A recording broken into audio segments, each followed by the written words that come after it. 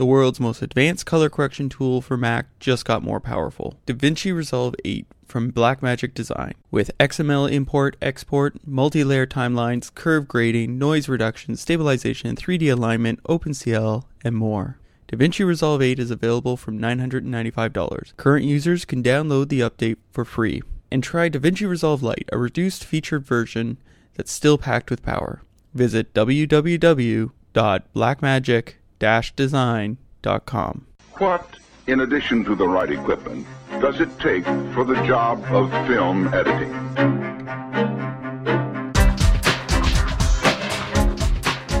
Welcome to The Cutting Room. I'm your host, Gordon Burkell, and this week we have part 2 of my interview with Jeffrey Wolf. Now, in this episode, we actually focus on the actors of comedy films and assessing the rushes for their work and how their timing and their pacing affects things. It's actually a really interesting part of the interview, and I loved cutting it. So definitely listen closely. Check out the films if you're interested beforehand. Check out the films The Ref, Billy Madison, and anything by John Waters, because as we mentioned, he's got his own style. Now, it's Thanksgiving this weekend for the Canadians, so all the Canadians listening, happy Thanksgiving. And as you can hear, Lauren's not with me this week. Again, she's prepping for numerous holidays now, so she'll be with us next week. Now, I want to bring up That Post Show, which is our sister podcast over at Scruffy Thinking. And this week they have Brian Mulligan. So make sure to check that out. And it's sort of like a roundtable discussion. And if you enjoy it, we're both sort of trying to get people to give us 5 stars on iTunes, give us comments, so that we can improve our rating on iTunes. So make sure to check that out. And if you have time, check it out for us too. Make sure that we get the 5 stars or 4 stars. Also, if you're enjoying our podcast, you'll love our mobile app. So if you have an iPad, an iPhone, an Android device, then all you have to do is download, look for AOTG 2.0, download it, and you'll get these podcasts, you'll get up-to-the-minute news, you'll get events in your area, as well as videos from the associations around the world. So check that out. But in the meantime, enjoy my interview with Jeffrey Wolf. What do you look for in the rushes of a comedy that differs from the rushes of a drama regarding the actor's performance? I mean, particularly comedies tend to have more improv. Mm-hmm. And so, like, if they go out, if they set to do a scene, and directors really have to be reminded of this sometimes, is that it's good, like, to do the first couple takes where you have the actors do the script the way it's written. Mm-hmm. And then you kind of let the actors go. And some actors, especially if they know when they're not kind of getting it right, and they'll stop and they'll repeat, and they'll stop and they'll repeat. And then, sort of by the end, when the producer's saying it's time to move on, they're doing like 10 punchlines in a row. So that you really have to scour through each take to find the joke. And I'm working on a comedy right now, and that's very, we kind of took the scripted jokes as the first pass. And then as things played and we didn't find them funny or something else changed, then like scene by scene now we're going through and identifying which are funny and which aren't funny. Number one. Number two is that many of the kinds of comedies that I've worked on, like a Billy Madison or The Man, had a lot of set pieces in it. So when it's a set piece, that's a very different kind of cutting, because you know that you have to get all the elements in to make the joke ultimately work. But back to what I said before, is that the character-driven things is that the first thing you're looking for is to make the character real, believable, get the best performance, and then try to hone the comedy after that. So again, in this case, in Beautiful Girls, and many of those things, many of those movies that I did were really about kind of making the reality real, and then work the jokes after that. It's like the reality helps the comedy. So like, what if we can feel that these people are real, or feel that this moment's real, then right, the comedy will play well. And that's where I think that's what movies are to me. Mm-hmm. I mean, my reality really has no reality in it. And truthfulness is sort of a part of that, but it's not truthfulness and as honesty as truthfulness. Mm-hmm. It's truthfulness that you're serving the purpose of the character as best you can and making that character real. And I was listening to a writer talk about this the other day, Richard Price. He said, that, and he's done shows like The Wire and these really intense kind of things. He says you have to love all your characters, whether you like them or not, or whether they're good people or bad people. Ultimately, if you love them, you'll find the best human element of them and bring that into the movie.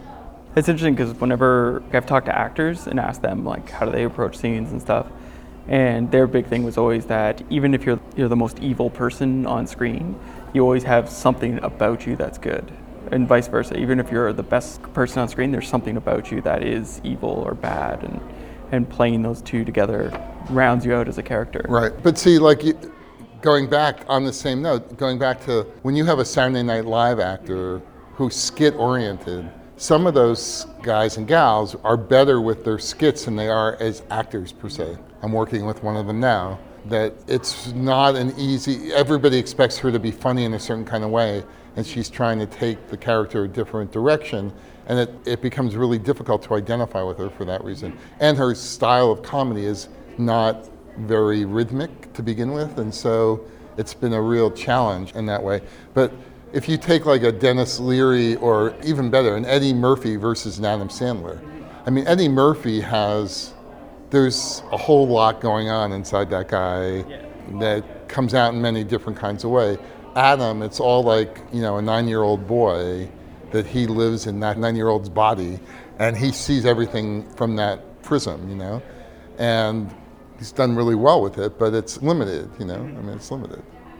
So we have in this movie, Jane Lynch is in the movie, and I think the director tried to go a little bit against the type of character that she plays. Well, in many ways, the character that she plays on Glee is the one everybody wants to go see. Yeah. So you can't completely get away from it. With Dennis, because you asked a question about the ref, Dennis had done a lot of work in MTV with the director, and he completely got Dennis's rhythm. So Dennis Leary is somebody who has a certain kind of rhythm to his humor.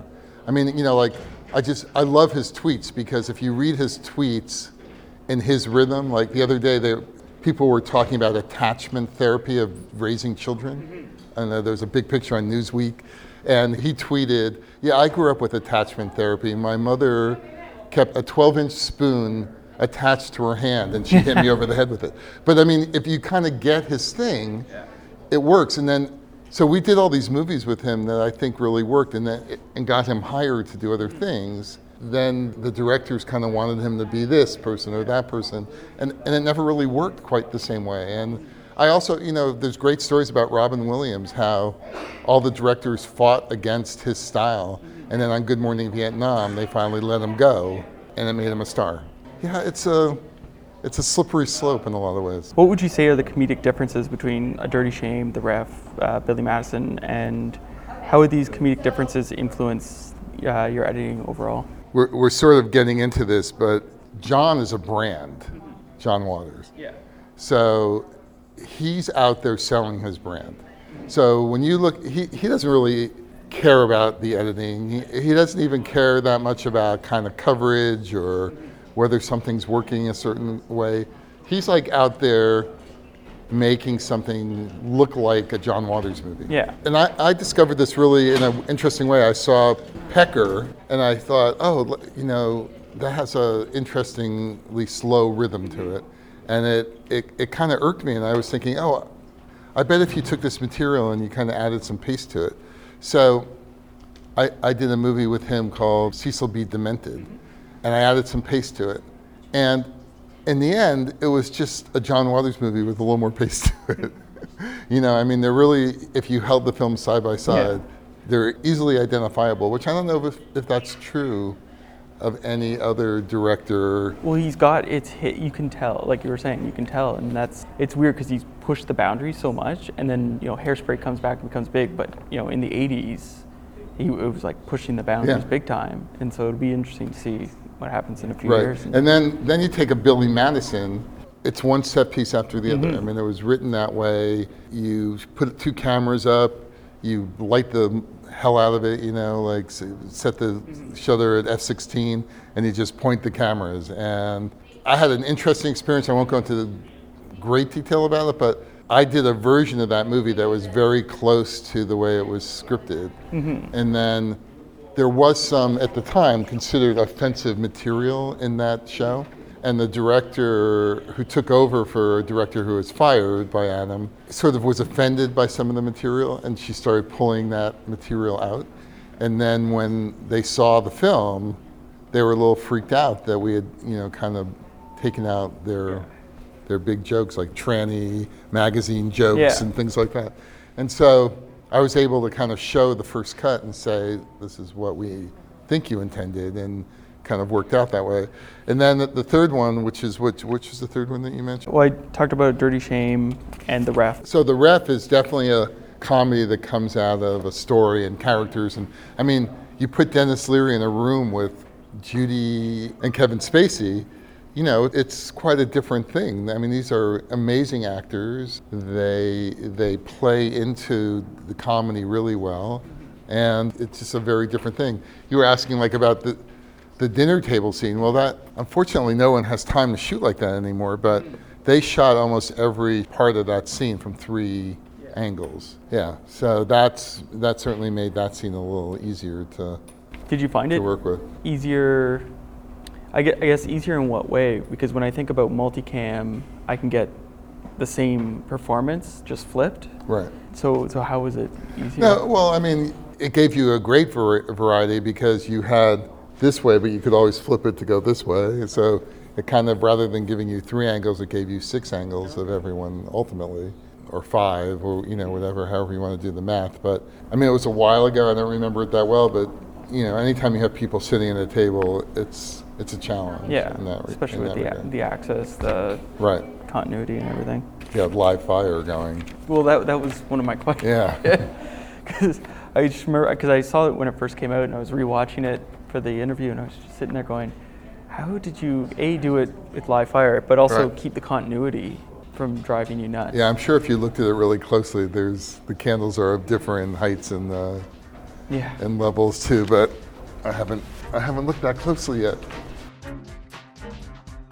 Well, that was my interview with Jeffrey Wolf. Remember to rate us on iTunes. Remember to rate That Post Show on iTunes. Check it out. Search That Post Show. You can also download our apps from iTunes or the Android store, which is now Google Play. I'd like to thank Jeffrey for allowing me to interview him. I'd also like to thank Jenny McCormick for helping set that up. I'd like to thank my producer, Lauren Woodcock, who couldn't make it this episode, and of course you guys for listening. I'm Gordon Burkell. Thanks for listening.